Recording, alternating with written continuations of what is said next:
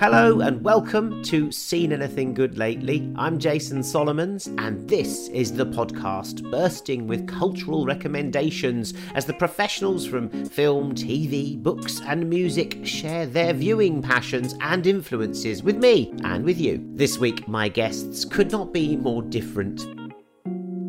I saw that amazing Brazilian film, Bacurau, the other day. That is a real trip. I didn't know what to expect at all. Just finished about a month ago, that Founder. Seriously well done. I mean, it's so watchable. You heard author Jonathan Coe, the writer of The Rotters Club and Middle England, now with a new book out called Mr. Wilder and Me, about a young woman's experiences on the set of the late Billy Wilder film Fedora. And you also heard Craig Fairbrass, the towering South London actor who's appeared in Cliffhanger with Sylvester Stallone, EastEnders with Barbara Windsor, and plenty of gangster films, now looming as a threateningly friendly bodybuilding instructor in British film Muscle. A great read and a great watch that I can already recommend with my two guests, and they'll be recommending their own passions in just a moment, right after I tell you if I've seen anything good lately.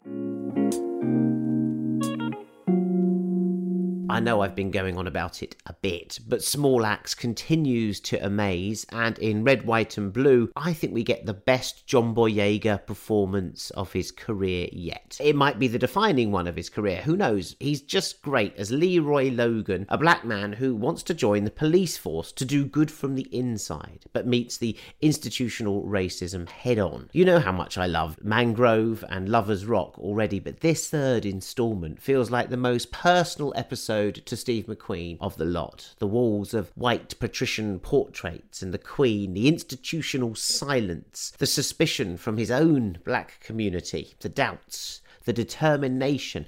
I love the performance's physicality, the athleticism of it, and the sensitivity. I love his beige Gola sports bag, the friendship with imagination's Lee John, and the brilliant chase scene in a factory that's so sparse and so sober compared to a Hollywood one, say. Yet it's chilling in the way it's isolated and surrounded by these implacable machines. That's all very Steve McQueen. So yes, it might feel like half a film. You know, some of the characters are a little underdeveloped, and perhaps it's only scratched the surface of Leroy Logan's life story, and maybe there could have been a whole series on that alone. And if John Boyega wants to play that, well, I'm there, I'm watching all of that. But as part of the palette of colour that Small Axe as a series is bringing to British TV, Red, White and Blue's unmissable. And it's also got this track in.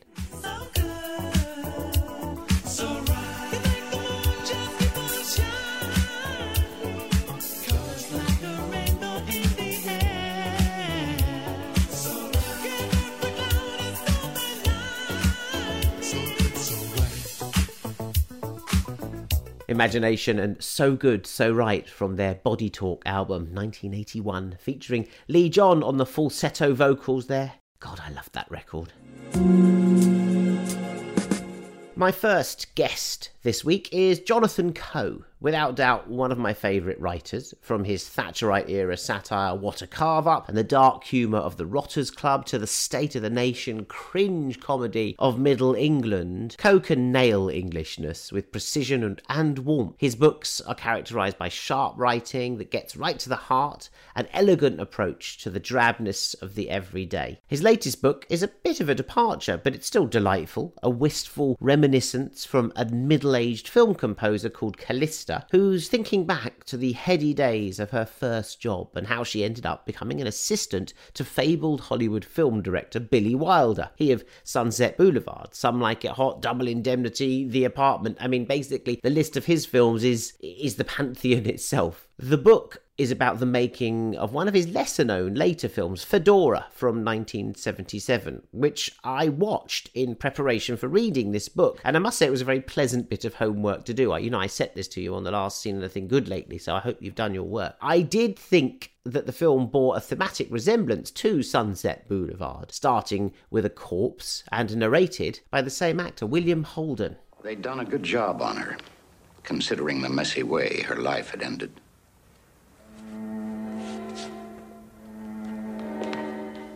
Well, at least she was going out in style.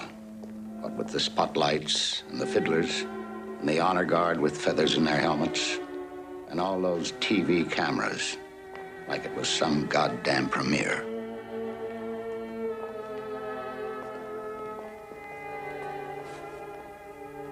Sitting up there in the VIP section was that weird entourage of hers. The old Countess and her son, and Miss Balford, and Dr. Vando. Moist-eyed and grieving, those bastards. But they didn't fool me for a second. Poor Fedora. Maybe things would have turned out differently. Maybe she would still be alive if I hadn't gone to Corfu looking for her. Was it only 2 weeks ago? Billy Wilder's Fedora, the opening of it there. I was intrigued to know what Jonathan Coe, who's always been a massive film fan, and that's always crept into his writing somehow. I wonder why he chose this movie to write about, and if he too was attracted by Billy Wilder deliberately going for that faded, end-of-an-era Sunset Boulevard grandeur. He kind of courted that comparison, really. I mean, he did say a lot in interviews, this is my most serious film since Sunset Boulevard, and this revisits the themes of Sunset Boulevard and that kind of thing. And that was kind of asking for trouble in a way, because, you know, critics were always going to compare Fedora unfavorably to the earlier film. And of course, what it really lacks is a Gloria Swanson-sized performance from the female leads. We have Hildegard Neff and Martha Keller, both of whom do okay, but you know, he wanted, I think the original casting was Marlene Dietrich as the old movie star and Faye Dunaway as her daughter, and that would have been quite a film. Yeah, let's make that one. but Marlene Dietrich hated the script so much that you know, she sent him a very terse "no thanks, Billy," and not just "no thanks, Billy," but "why the hell do you want to do this story?" kind of thing. And in a way, you can see her point, because if there's one thing wrong with Fedora, it's the story, I think. Yes, it does, and it sort of peters out. And poor old William Holden, who's great actually up to when he's in it, but the last half of the movie he just sort of spends in the background nodding away. Yeah, yeah, exactly. I mean, what? Yeah. So I mean, it begs the question: if people kept asking Billy Wilder why he was making this, why is he obsessed with this story in any way? Why are you obsessed with this movie, Jonathan, given that it's not a major Wilder act? I'm not obsessed with it at all, but it's the moment in Billy Wilder's career that interests me most. There's this kind of transitional moment where he's fallen from grace a little bit. You have Scorsese, Coppola, Spielberg coming along with a different kind of style of filmmaking, which he admired very much, but knew he couldn't do himself. And, you know, the question I really wanted to ask in this book was how, as an artist, do you cope with that moment in your career, which comes to almost everybody, I think, particularly in the film business, you know, when suddenly you realize that you just don't have your finger on the pulse anymore and you've had a fantastic run, but, you know, do you call it a day or do you give it one last throw of the dice? And this, to me, is Wilder's swan song, really, and his kind of his last shot at greatness. And of course, it doesn't quite come off, and that's interesting in itself, because great artists' failures are, in a way, tell you more about him than his successes do. I find one of the things about masterpieces is they don't really give you much room for analysis or commentary, because a masterpiece speaks for itself. Whereas as soon as you see Fedora, you want to start asking yourself, well, why on earth did he cast them, and why on earth did he choose this story, and what went wrong in that scene? And you know, there's a lot of material there, really. It's interesting, isn't it, to come at comedy, or to come at your brand of comedy and observation through another art form. I mean, this is a book that really mirrors the structure, the world of film, to the point where there's a whole chapter of the book there's a screenplay. You morph through the mirror into another art form through literature. Is that something you've just wanted to do? Do you know what I mean? I know your other books refer to music a lot, and you know, you're a big film fan, and you know, your books have been turned into plays and TV shows, but there was this one that sort of sees itself right in the film world, in the classic film world. I thought there was something interesting going on with form and desire there. Paradoxically, I don't know how easy it would be to adapt it for film, actually. It might already have such a kind of intimate relationship with cinema that trying to turn it into a screenplay, you know, something there might get lost or go awry. I don't know. I mean, even the 50-page section, which is a film script, is not really a filmable film script. It's a film script to be read. But actually, that's just triggered a memory, which is that when I was in my late teens, I suppose, or early 20s, I was kind of obsessed with Pinter's Proust screenplay. Do you remember that was published as a very handsome paperback volume? Joseph Losey was going to make a movie of Alain Recherche, Tempédieu, and Pinter wrote the screenplay. That's right. And of course, it never got off the ground. So this was a screenplay that was just there to be read as a book, really, and that's what I did. And it's a fantastic work of literature in its own right. I think that published screenplay. So maybe that was what was at the back of my mind when I did this section as a screenplay. I've read quite a few screenplays. That one was a really good one. I really enjoyed it because it wasn't really a screenplay, if you know what I mean. Yeah. And there's also the fact that at the same kind of time in my life, really, I suppose, my late teens, it was too early for us to have a video recorder at home. So I used to record Billy Wilder films onto audio cassette off the television and listen to them. They fitted just about on a C120. Do you remember the old C120s? And I would listen to those in bed at night. That would be my equivalent of what would now be an audiobook, I suppose. Yeah. And so, again, the Wilder's, the dialogue, the music, the interrelationship between dialogue and music and sound. With some of Wilder's films, I know that much better than I know the visuals. And I think that kind of seeped into the writing of this novel as well. This one, you get a sense, Jonathan, the number of people who want to talk to you about these things, that this one feels to me that everyone's like, oh, it's brilliant. We've got Jonathan Coe, we can get him on, but we can also talk about Billy Wilder. There's a sort of extra edge to this one in terms of the popularity and the anticipation around it. I mean, it's wonderful for me because I would much rather talk about Billy Wilder in an interview than talk about myself or about my own books. It's much easier to talk about somebody else. It's not always easy to know how to pitch it because there are people who already know and love Billy Wilder, and of course they love that aspect of the book, they love the subject of the book and so on. There's also a lot of people who don't know anything about him, haven't seen his films, younger people in particular. I've seen plenty of online reviews which said, I was halfway through the book before it suddenly occurred to me that maybe this was a real person, so I had to look him up on Wikipedia and this kind of thing. Somehow I had to write it to cater for the Wilder buffs and for the complete Wilder novices, and that's where Callista came in, really, because I thought if I introduce the reader to him through the medium of someone who doesn't know anything about him at all and has never heard of him, for the people who already know Wilder, then that might be funny, there might be some comedy there, and for the people who don't know him, then that's a way of giving them the basic facts in the introduction and so on. Jonathan, I really did enjoy it very much. I enjoyed watching Fedora and then reading the book, which I thoroughly recommend to everyone in that order. But if it's the other way around, then so be it. Yeah, absolutely. What have you been watching? Do you get to watch anything else yourself? Have you always been big film watcher? You're like Callista, you get the BAFTA screeners. What have you been up to? What have you seen anything good lately? Yeah, I've been watching a few BAFTA screeners. What did I see the other night? I saw The Invisible Man with Elizabeth Moss, which I really liked. Really good kind of white knuckle ride of a thriller, I thought. I mean, I love Elizabeth Moss in anything. She was also very good as Shirley Jackson in Shirley. Yeah. I saw that amazing Brazilian film Bacurau the other day. Yeah, that's a trip. That is a real trip. I didn't know what to expect at all. And and then like everybody else, I've been watching The Crown and The Queen's Gambit and. Yeah, have you? Do you watch The Crown? I don't watch that. I mean, it's almost. I don't know if it's I don't know if it's another sort of hanging offence still, but I don't watch The Crown. I never have. I've always thought it looked like a silly idea. I started watching the first season, the one set in the 1950s, and didn't stay with it, I have to say. But the current season I kind of find fascinating because I remember the era and the events themselves so well. And I'm also watching it with my daughter, who, of course, was born long after all this and doesn't really know the story of Charles and Diana. And it's quite fascinating watching just how kind of horrified and mesmerized she is by the unfolding tragedy and the kind of cruelty of it, really. I think this season is very good. I think it's really well done. I've always said that I feel a bit queasy about the way it mingles the real and the imagined, because I have a vivid memory of coming out of a screening of The Queen, my local cinema, a few years ago, whenever that was released, and overhearing a couple of people saying, "Oh, imagine Tony Blair talking to the Queen like that."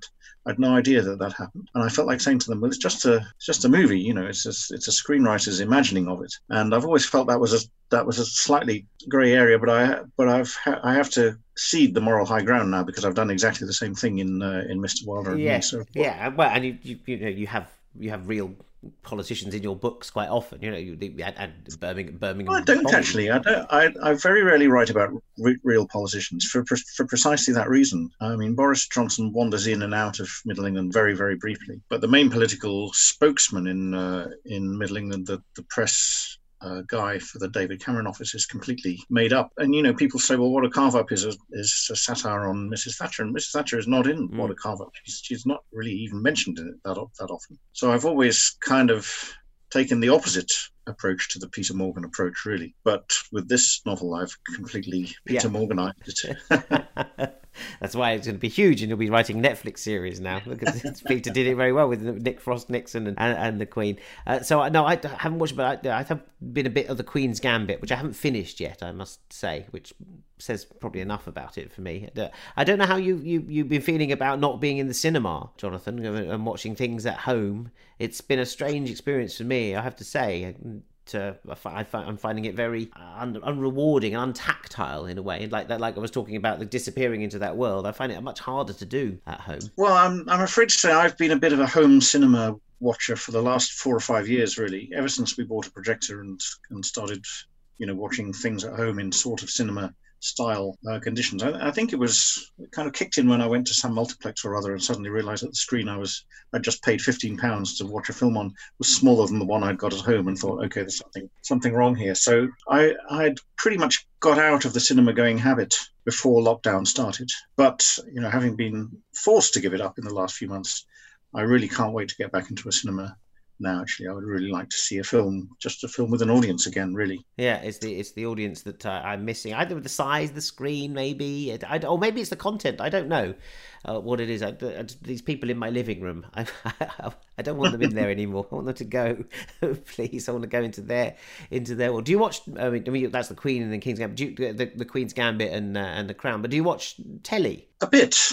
What have I seen on TV this year? I think the thing that bowled me over, like a lot of people, was I May Destroy You, the Michaela Cole series. I don't think I've seen anything else that's matched up with that, really. It was extraordinary, and it was so nice to see a piece of TV that wasn't a genre piece and wasn't a cop show and wasn't a doctor show and those kind of things. Plus, you know, it mixed humour and seriousness in a way which I love, but which is not done that often on British TV, I guess, these days, because people get a bit nervous when things can't be pigeonholed and compartmentalized and so on. I thought it was so much its own thing, and I really liked that about it. What's the first film you ever saw? Do you remember? I'm pretty sure it was Fantasia. I mean, we're talking ancient history now, because I'm 59, so it's more than half a century ago that I would have done these, and there are films which blur into each other, film-going experiences which blur into each other. But I have a vivid memory of seeing Fantasia during half-term at one afternoon, being absolutely terrified by it, as most kids were by those early Disney cartoons, I think. The sort of the darkness and the weirdness of it. I mean, it's like a kind of trip, that film, when you see it now. Absolutely. But it may have been Thunderbirds I'll Go, the Thunderbirds film, because I also have a strong memory of going to see that, and again being very scared by it. scared by the puppet versions of Cliff Richard and the Shadows, actually. Yeah. Yeah, they're quite good as well. They get the dance just right, don't they? Yeah, so where would they have been, those cinemas? Thunderbirds I'll Go was definitely in the centre of Birmingham, probably the Odeon New Street. Fantasia was at a very big cinema, very big, grand kind of Art Deco cinema, which was only a few miles from our house in the suburbs, but became a bingo hall very, very shortly after that, and is a gym now, I think. Yes, that seems to be the path. Yeah. My first film with my parent was definitely a Snow White at the Hendon, what's it called, the Classic, and that was a bingo hall, and now is a gym as well. So there's obviously a progression from Disney to there. Disney to bingo to gyms. To working out.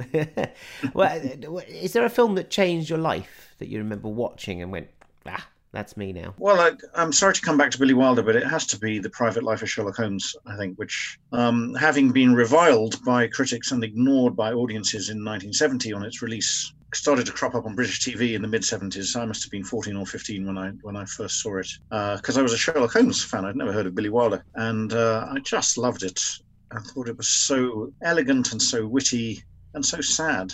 You know, and this music, this achingly melancholy music that underpinned everything, and which, of course, had inspired him to make the film in the first place, because the whole film was kicked off by Miklos Rocha's violin concerto. That immediately made me want to see every film that Billy Wilder had made, so it started that obsession. And it also made me think subconsciously, I want to write something like that myself, and that sadness and humor are not incompatible, and in fact are kind of natural bedfellows. Yeah. So it had a very profound effect. Yeah, it did, didn't it? I'm slightly surprised by that. Not because you know where we are now in particular. It makes complete sense. But I would have thought I would have had you down for watching a Roma film and falling in love with French women and wine and going off and and studying French and all of that sort of thing. I thought I would have had you down for one of those. Not really. I mean, we did have back in the 70s on BBC Two and so on. We had great seasons of Truffaut and Roma and Buñuel and stuff like this. The first French film that I fell in love with, which would have been at the end of the 70s, was Les Parapluies de Cherbourg, because I've always liked Michel Legrand's music, and again the color palette of that film, the audacity of having the whole thing sung, and this terrible wistfulness and sense of lost opportunity and love that didn't work out and so on really struck a chord with me in the late 70s. It was on at my school film society, which up to that point had been run by the boys at my all boys school in Birmingham, and we had a very strict rule, which was that the film had to have a nude scene in it, so because this was the only chance we got really to see for this kind of titillation. So the music lovers was on constant rotation, and you could always rely on the French. For that. Don't look now, of course, which is an absolute masterpiece and one of my 3 or 4 favorite films. But we only got it for the sex scene between Donald Sutherland and Julie Christie, and then everybody was very, very. A new schoolmaster came along and he took over the film society. One of the first films he booked was Les Parapluies de Cherbourg, and everyone was nudging each other and saying, "Oh, it's a French film. It's going to be Catherine Deneuve. There's going to be lots of nudity and so on."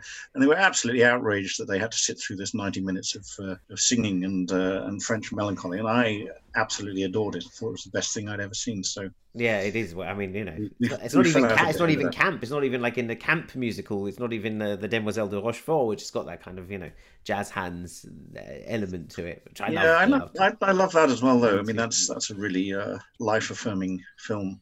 Actually, maybe I should write a novel about Jacques Demy, because the second half of his career was went pretty much off the rails, really. There's the Hollywood bit where he went off and worked there, but then Agnes Varda's sort of beaten you to it by making sort of films about him. Well, that's true. Yes, that's true. And she's quite good. Don't take her on, Jonathan.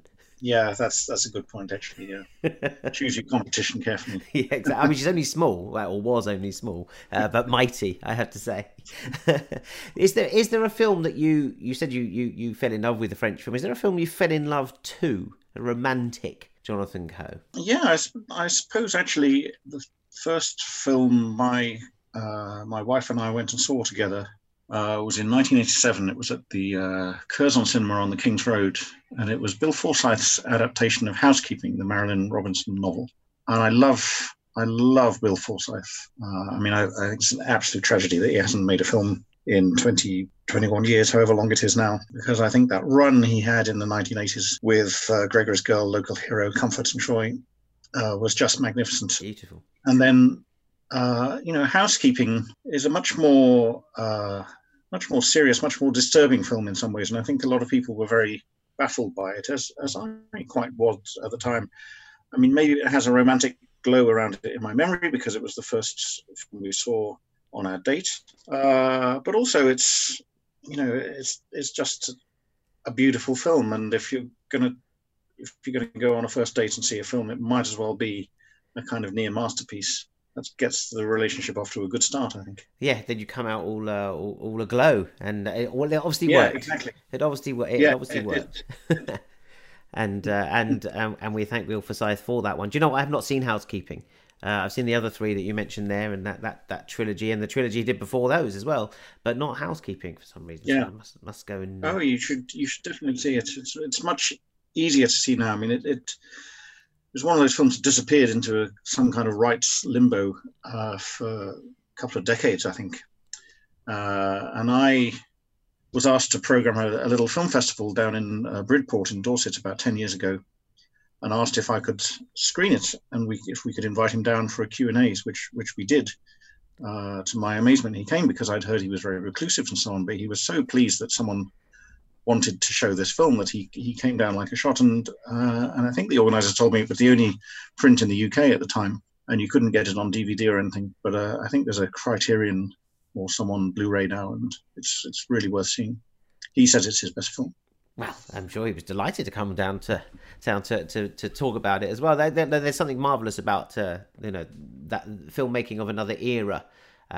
We tend to think films is evergreen in some way, but they do date, and I think that's exactly the what we get from the wistfulness behind Mr. Wilder and Me, which I think is a wonderful read and a wonderful watch at the same time. And Jonathan, it's been a real pleasure catching up with you. Really nice to see you. And yes, thank you, Jason. Well. It's been really nice talking to you, and I'm glad you liked the book, and I'm glad it made you watch Fedora. Yeah, because let's face it, you wouldn't have watched it otherwise, would you? I don't think so. No, I really don't think so. So if you want to do one around housekeeping that's going to force me to do next, then we can do it. I would quite happily just write books about, flawed films by great forgotten film directors from now on. So, yeah. I think there's a rich vein in there, so don't take on Jacques Demy. Matthew Sweet or someone told me I should do Carry On Columbus next, but that's a step too far. A step too far. He would, wouldn't he? Yes, it is. Columbus would be amazing because that's for him to do. I don't know what he's the perfect writer for that. There's a great joke he tells about that. I think it's about the sharks when there's the pirates jump off the ship, and there's one joke in Carry On Columbus, and I think it's Julian Clary and the sharks come and the woman sort of says, "Oh, will they eat me whole?" And he says, "Madam, I believe they spit that bit out." Yes. Yeah. You see. So there you go. Okay. Maybe I'll have another think about that. Oh, yes, bear that one in mind. I'll go and do the Woody Allen ones as well if we're allowed. I can't do that anymore. No one wants those anymore. Lovely to see you. Thanks very much for joining me, Jonathan. Thanks, Jason. And Jonathan Coe's Mr. Wilder and Me is out now, published by Penguin, and for any film fan or book fan, it is the perfect Christmas present. And so many great recommendations in that interview, even if it's just basically watch all the Billy Wilder films, which are must-sees and would be a perfect sort of programme of things to watch this Christmas. What a treat, just like the book itself. Talking of classics, we watched a cracking little film noir called This Gun for Hire from 1942, starring Veronica Lake and Alan Ladd, the first time those two were paired together. It's remastered by Eureka Video, and it's on Blu-ray, and it's a hard diamond of the genre, adapted from a Graham Greene original novel set in London, and turned into a real LA thriller. I didn't know Veronica Lake, I must say, other than from Sullivan's Travels by Preston Sturgis, and in LA Confidential, Kim Bassinger's character is playing a prostitute that's a Veronica Lake lookalike, complete with the signature peekaboo platinum hairdo. But Veronica Lake's amazing in This Gun for Hire. She's a tiny thing. Secretly an FBI agent and a cop's mole. She's also a nightclub singer, and she does a couple of songs in this while doing magic tricks. That's her nightclub act. The second of which numbers sees her with a fishing rod, like a bondage whip, and in these thigh-length leather patent wading fishing boots that are just like, the most severe bondage gear. I mean, how they got away with it, I don't know, because she sings great. Now you see it, now you don't, because hocus pocus, lo and behold, you get blinded by that moon of bright gold above. That's love. She's very self-possessed as a femme fatale in this, finding her way through a ridiculous-to-describe plot of crippled industrialists and government agents and ruthless killers and vain men. The film is just perfect at balancing all of the elements, thoroughly enjoyable, comic at times even, and even though, like noirs should do, it takes a bleak view of human nature, it works. Ladd's killer, Raven, has this distinctive broken wrist that's on all the wanted posters, so half of America is looking for this guy with this kind of jutting out wrist. And I loved watching Veronica Lake. She's got these darting eyes, a sharp little nose, and this insouciant confidence in her own ability to survive and get through things, even with a gun pointing at her back. My next guest is known as a screen hard man. He's Craig Fairbrass, who starred in Prime Suspect, Cliffhanger and EastEnders before more recently being used in British gangster movies like The Rise of the Foot Soldier. However, new film Muscle finds him flexing his acting talents anew, playing a bodybuilding instructor who spots a weakling in Cavan Clerkin's moping call centre salesman, and he takes him under his bulging wing to make a man out of him. What's the matter with you? No one's done a pull down like that since the 90s. I'm sorry, no one showed me how to work it. What's your game? I said I'm sorry, I didn't know. I ain't seen you there before, have I? Just joined. Well, welcome, Terry. Hi, I'm Simon. So what's the goal then? Much. Really just want to get fit. Fit? You want to get big and you want to get strong. And the way you're pulling that weight about, you'll end up a cripple. But don't worry, because I can prevent that from happening. What, are you expensive? Oh, please, the money should not be important.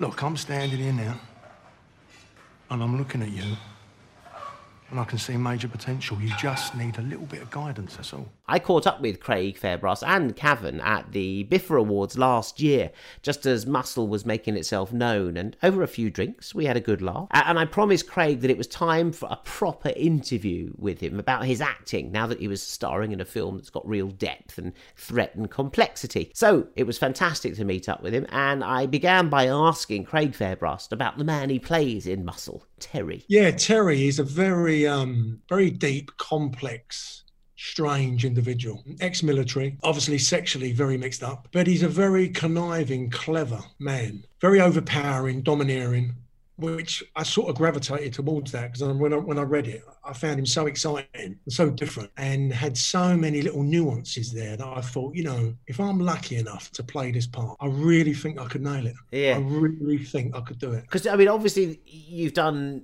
overpowering and sort of, you know, strong on screen before, but it must have been the flaws in this guy, the complexities that really appeal, because you can get those in. Those are not what we're used to seeing. Yeah.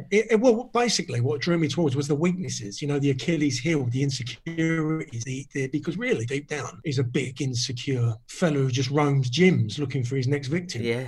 And that is when I read, you know, there's quite a few scenes that actually never made the film. But it was just exciting to play because it was different for me to do, you know, to show weakness, to show vulnerability, but in a strange way. There's something very compelling about how Cavan's character is attracted to him. You know, we see him to start with. He's a salesman. He's preying on vulnerable people as well. And he gets preyed on so easily himself. He falls for his own tricks in a way. He does. He really does. Yeah, it's exactly that. You're the first person to actually pick that up. But Cavan, what an actor. I mean, you know, you're only as good as the man you're opposite. And he is a phenomenal actor. I mean, the guy won Best Actor at the Tallinn Film Festival. It's just a joy to go and work with. When you're working with someone who's that good, you know, it obviously rubbed off on me. I think so, because we were both very happy with the scenes. It seems to me that it's about masculinity. I felt that was the real message of this one, how to man up. There's a bit where you give him some steroids or some drugs. This is man juice, you say. Yeah. And that's really, I thought, God, we could all do with a bit of man juice. I mean, me personally, I don't know. You've got enough man juice, Craig, frankly. They were all the little intricacies of the film about how we wanted to make it real. And some of those scenes are just magical. I look at it back, I'm so proud of the film. I can see that. I'm really happy. Very rarely I'm proud of anything I've done as an actor. It is a little gem, that movie. Because, I mean, some of the other films that you have done, let's say the gangster films you've done, but, you know, the kind of big ones that you've done that are, I suppose, like the Foot Soldier ones, you know, the ones that they are about masculinity as well. You know, that's why those films do sort of work. They might be on the surface a bit sort of like wallop, but they are about being a man in a man's world and holding your own in some way. There is a machismo, and that's Muscle just kind of muscles down on that one, doesn't it, really? Yeah, it does. Is it like that world? Has it been like that for you, the world? You know what I mean? Finding your way in it? Yeah, I mean, growing up where I grew up, very much so. Yeah, 1,000%. From a kid, you know, going to football with my mates and joining the gym. I worked on a door when I was younger. You know, it was all of those things of, you know, as I say, the areas. I remember I was a late developer, and all of a sudden, you know, I got a little bit bullied when I was a kid. Right. And then one morning I woke up, I was 6'3", and my dad said, right, get down the gym now, thicken yourself up. And it gave me confidence. Yeah. Definitely gave me confidence. All of those situations, all of those experiences you have as a younger man, you take them forward as a man, and you use those. I've used those situations and experiences of in my acting. And not many people have, to be honest, Craig. That's why I quite like watching you. I'm not saying that I don't like watching Eddie Redmayne and Benedict Cumberbatch, and acting is about pretending and all of this. But sometimes I do feel that we've lost the art of having actors who've lived a bit and have actually got a bit of experience that they're bringing to it and have a bit of life. Yeah, I just think I've always, as an actor, tried to make things as real and as authentic as I possibly can, just to make it believable. Because I think if you watch something and you believe it and you're drawn in, because I watch actors all the time and I'm like, my God, he's good, because I believe it. It's as simple as that. Who are the actors that you look at and you say, well, they're good. I like what they're doing. I love Matthew McConaughey. I really like him as an actor. I like Mads Mikkelsen. Really like him. Choice. Really like him. They can do funny. They can do threatening. They can do. But it's the intensity on screen. They've got that watchability. What was the first film you ever saw, Craig Fairbrass? Planet of the Apes with Charlton Heston stuck in my mind as a kid. I remember the poster. Just the magic of that movie. The ending of that movie. Yeah, exactly. Oh, blimey. Best end. I think it's the best ending ever, maybe. Yeah, I don't like to spoil it for anyone who hasn't seen it, because I'm still waiting for my kids to see that and kind of go, see what they've done. But it's a classic. And then growing up, and then watching more sort of heavy duty movies, I sort of fell in love with the Lee Marvins and the Kirk Douglases. I remember watching Point Blank for the first time ever. The films as a younger man that made me want to be an actor. Watching those type of actors, Lee Marvin, John Wayne, Kirk Douglas, Bronson, because they were men. Yes. Lee Marvin had lived a life as well, before. Yeah. Point Blank is fantastic. Yeah. He just keeps walking through that movie. Great choice. Yeah, great film. Yeah. What are you watching at the moment? Have you seen anything good lately? Box sets I dip in and out. I'm very fussy with him. I like the foreign stuff. Oh. Just finished about a month ago that Founder. I don't know if you've seen it. I haven't. Do you know what? They recommended me this one. It's been a while since people's recommended it, and everyone. Do you know what? I must get back to that, because people keep saying how good it is. Good people say that. Yeah. No, it's excellent. And before that, this is an Israeli Mossad spy thing. Yeah. But seriously well done. I mean, it's so watchable. It's gripping. I watched Dark Waters recently. I don't know if you've seen that, the Mark Ruffalo film. Oh yes, I have seen that. Yeah, a good, a very sort of low simmer of a film. Do you know what I mean? Good. And before that, I watched The King, and it sort of made me feel that every now and again they do make a good film, because there's so much shit on. Like we all know, it takes us half out to pick something. This is it. You have that trouble as well. Good. I'm glad that we all do. But it's just hard to find quality films. But The King, is that the Timothy Chalamet one where he's have you seen it? Yes, the Shakespearean one. Yeah, absolutely. A lot of great cinematography on that is fantastic. I think. Yeah, unbelievable. He's a good, interesting director. That is it Justin Kurtzell that did that? Yeah. Who did The King? Is it Mark Shod? CHOD? Am I getting that wrong? Yeah, he did Animal Kingdom. Oh yeah, Michaud, David Michaud, that's the one. Yeah, that's it. Yeah. The Animal Kingdom's a terrific film as well. Yeah, I mean, some of those Australian actors, like Ben Mendelsohn, he's got. I love him. Yeah, he's great. He's got that intensity. Before I watched the Outsider, what was on? That was pretty good. Did you see the series with him? No, has he got a series? You should check that out. The Outsider, really good. Good, interesting shout as well. Yeah, those Australian directors, Michaud and Justin Kurtzell, they do those. And Animal House, the TV series, the American adaptation. I mean, it's not as good as a film, but very watchable. Very powerful. Because you run out, don't you? They end and you go, right, what's next? And you're bereft of these things. Do you watch things as a family? How old are your kids, did you say now? Oh, my kids are 32 and 30. Oh, right. It's like, I mean, but they're around all the time. We've got the big screen and it's nice to sit down as a family. I mean, we all grew up watching movies. My youngest son, Luke, produced 2 films that we did, London Heist and Breakdown. Right. So he's in the game now, is he? He's not. He's now in. He's verged into another business now, outside of film, and it's too hard. The film going. He was like, I got to get out of this.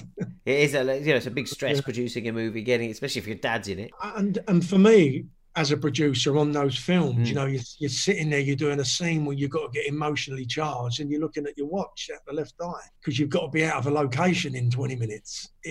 it's not something I would want to do again. No, and you don't want that as an actor to rushing it through because we've got times going and you've got to get this one right. You need to summon it up. But it sort of fascinates me that that you have to spend so long trying to pick a movie. I mean, that you want to watch with your wife and things like that. Are there ones that you compromise on? I don't know what she likes. I mean, she's obviously used to you right now and the sort of movies that you're going to be doing and liking. Are there ones that you kind of go, all right, we'll watch that because you want to watch that? No, it's only what I want to watch. No, I'm joking. I mean, her taste is we've got very similar taste. There's certain films. I was just about to switch off the other night and The Godfather's back on. I must have seen it 100 times, but it's them quality movies that you dip into and you go, I've got to watch it through. Yeah, I know. Once it started, Goodfellas for me, because it's always on. Sometimes you're flicking it wherever I join it. If it's at the beginning or halfway through, I've got to watch it to the end. You have to. Yeah. Once Upon a Time in America. I mean, that's 3 hours, but I mean, my favourite film of all time. But, is that your favourite? So if there was a classic film that you can go back in time, it would take you back to 1920 or something and say, right, you're starting your career now. Is there a classic film that you wish you could have been in? Or that I could have done that, I would have been great in that? Yeah, there was always a role. I mean, growing up for the last 10 years, I would love to have played Bill Sykes in a really heavy-duty version of Oliver. That type of stuff I would love to have done. A non-musical version of Oliver. Yeah, but like a really dark version. Yeah. I would love to have done that because it's such a great role. Yeah. But I was lucky enough to meet James Caan a few years back. I did a little film with him in Louisiana, and I couldn't wait to meet him. Purely just to talk about The Godfather and John Wayne. And was he all right about that? He's not like, shut him up. Yeah. No, he was lovely. But it was just so weird to sit there. This is the man who's looked into the eyes of Marlon Brando and John Wayne. It's just... but going back to those films, to be in one of them movies, to be in one of them big magical films that no one really knew at the time what they would become, these iconic films. Like a 70s one, like you mentioned, like the 60s Point Blank ones, or you see yourself in a biblical epic sort of, graveyed up, fighting Kirk Douglas in it. No, I don't, funny enough. But I do like the really good, someone just sent me a really good script to sort of, another sort of take on Get Carter. Really good. But now I'm always looking for that emotional. I'm always looking for the side of the vulnerability, the weakness, something that makes the character interesting, not just this geezer who can just beat everyone up. There's got to be something in there that separates that. Well, I think you've earned it now. I think the last couple, and certainly with Muscle, there's definitely you have a right. You have a right to seek out. Can't get me an agent, can you? I'd love to. I'd love to be an. I think I'd probably be quite a good agent. I couldn't do it for myself, but I think I probably could do it quite well. Exactly. But it's about you reading the script and sort of seeing it. Go, well, where do I come in here? What's it for me? And working with interesting directors as well, because they'll find something in it for you as well. It might not be there on the page. But it's finding the quality material. Is it difficult out there? It's not easy. I'm telling you, get sent stuff and you look at it and you go, I've read this 1,000 times, but if you, every now and again, you do get something that comes through and it is quality, you can tell straight away when you start reading it. What about a nice big telly series that takes 8 seasons, or you'll be in there? Well, no, funny enough, you're saying that. We're just about to go forward with it now. We've had a little bite. This is something that I developed when in lockdown. I was in a play last year that got nominated for an Olivier about PTSD, and a writer came and see me in the play and he said, Craig, listen, I'm a fan of what you do. I'd love to, write something for you. He said, what's your favourite TV series? What do you like if you could do it? I said, well, I was obsessed with The Shield and I loved Brackwell and I love all those corrupt cop series, Line of Duty, that type of stuff. But the guy's good at heart, the Ray Donovans, the Tony Soprano. If you can get that character with the backdrop of the police and doing something, and we worked it all through all summer together because I've written a couple of scripts and it's ready, and we're now pursuing to get the pilot made. Well, like a British one though. It's a British, it's called Second Skin. It's about it's really good. Ooh, we haven't had Line of Duty. You mentioned is always, is always a good one. But I always think back to the Sweeney or something like that. Those kind of tough cop movies, that tough cop series that we had. We don't seem to have quite those anymore. We don't, I'm afraid. And that touches on that. It's very sort of now, it's all about London, the diversity of London, the crime that's going on and what we're having to deal with on a daily basis. Did you see the Gangs of London? I didn't really take to it for me. It was a little bit too, I don't know. There was something in there that I didn't gravitate towards. You weren't in it? not so much that. It was just because I love Joe Cole. I think he's phenomenal. Yeah, he's good, isn't he? Yeah, really good. Did you see that Thai boxing movie that he did? I did. Prayer Before Dawn. Yeah, I loved it. Yeah, he was tremendous in that, wasn't he? Incredible. What an And in incredible Peaky film. Blinders. Yes. You know, yeah. Great actor. Well, look, Craig, it's been fantastic talking to you, and it honestly it was a real joy watching Muscle. I was repelled, I was attracted, I was like, oh my god! Halfway through, there's like the orgy. The orgy. Let's call it the orgy. This is the biggest sex scene I think I've seen on British TV ever. I mean, not TV, but British film. I did the article last week in the Guardian. I said, well, it took me 3 days to get over. That was the tagline. Yeah. But as Gerard said, it was weird going because we shot over 2 days, 2 different parties. Shot over everything by the look of it, from what I saw. And he said he was like, going in the next day, it was all a bit sticky. Oh. There was a strange smell in there that wasn't nice. But it is, it pulls no punches, put it that way. Oh, I tell you, I was quite impressed with it. I have to say, just in the way that he's finished it with the edit as well. I mean, shooting it must be difficult, but the edit making it look so throbbing and kind of difficult, like a Gaspar Noé film. It had that kind of, it could have been a sort of Pornhub thing. It could have looked awful, but it didn't. Yeah, but Gerard is so stylish. He's a genius. I'm sorry, the guy is a genius. When he makes stuff, because he's very fussy in what he does, but when he is so film literate, it's incredible. What was he talking to you? Just to some of the film references? I don't know if you sat and watched films with him that were all. No, TV but shows. there was elements of The Servant in this. Fight Club. That the dynamic between me and Kevin, our relationship. Yes. Of course. I didn't think of that. But absolutely, Ed Norton and Brad Pitt. Yeah. Yeah. Which one's which? Who are you? I'll have to be Brad. Of course. Yeah, and it's a very integral part of the film, because the way Terry literally takes over Simon's life to the point of destroys him, basically, as the tagline says, build him up, tear him apart. It really is it's a dark, beautiful piece. But testament to both the performances, because you're like, well, don't do that. I'm saying to Karen, don't let him in your house. Don't let him bring these girls in. That's. But there's something in him. So, well, I do. He preyed on those weaknesses, and you could see why he did it. Each time I'm telling him, don't do it, but each time you're thinking, oh, he's going to be all right. It's so funny because when we opened up at the London Film Festival, we had a full house, and you could hear that. No. Under the breath, people literally. It was brilliant, watching it with an audience. Yeah, absolutely. Well, that's what we're missing at the moment. We might be able to get back to that. You have the opening on, tomorrow the cinemas are opening and your film comes out. So hopefully some socially distanced cinemas can watch it. No one's going to get too close to anyone after watching your film, I think. They'll need to sort of maintain a little bit of a distance on it.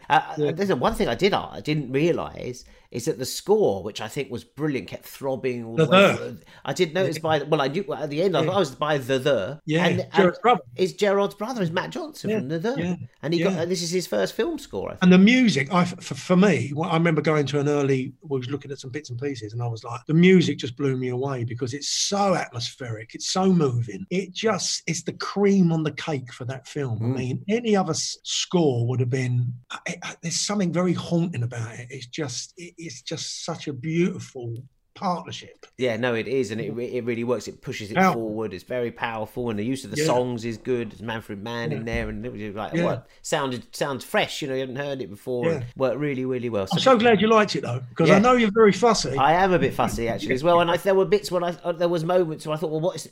As soon as it started, I was like, oh, this isn't not. I'm not really know what to expect here. Right, it's good. And it was for a British film and that low budget, it's very unusual, and I haven't seen one like it before. And as I say, very atmospheric and really well done, all of you. So lovely to chat with you, Craig. Really nice to do this Jason. properly, not round a bar. But do you know what? I do wish we could get into a bar and do it again pretty soon. We will. All right then. We will. You're on. Have a lovely Christmas. Take care of yourself. Yeah, you too, mate. Nice to speak to Cheers, you. mate. And Muscle, starring Craig Fairbrass, directed by Gerard Johnson, and with Cavan Clerkin in it as well, who's excellent. It's out in cinemas now and on streaming platforms from December the 4th.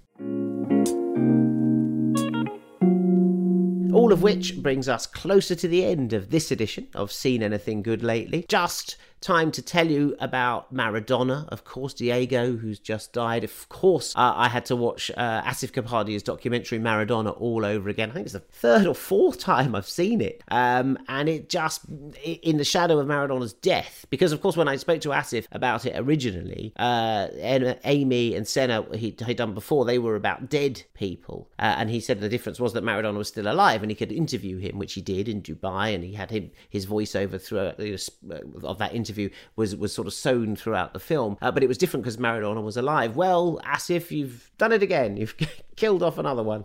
And, you know, seeing it now as Maradona, it was amazing anyway that Maradona was alive. You see that movie anyway, the amount of cocaine he took and then played football, just that lifestyle. So having him as a ghostly presence, I think adds another layer of complexity to Maradona. And everyone sort of said, oh, it's not as good as Senna, it's not as good as Amy. My belief, because I love football, is that it's better than both of those films. I think Maradona is the masterwork, and that's the one that should be winning awards and Oscars. It's the one that's certainly most popular and the one that seems to have nailed a certain flaw of human frailty in our icon and in our heroes. I love Maradona, definitely worth watching again. Diego, dici una cosa tua adesso.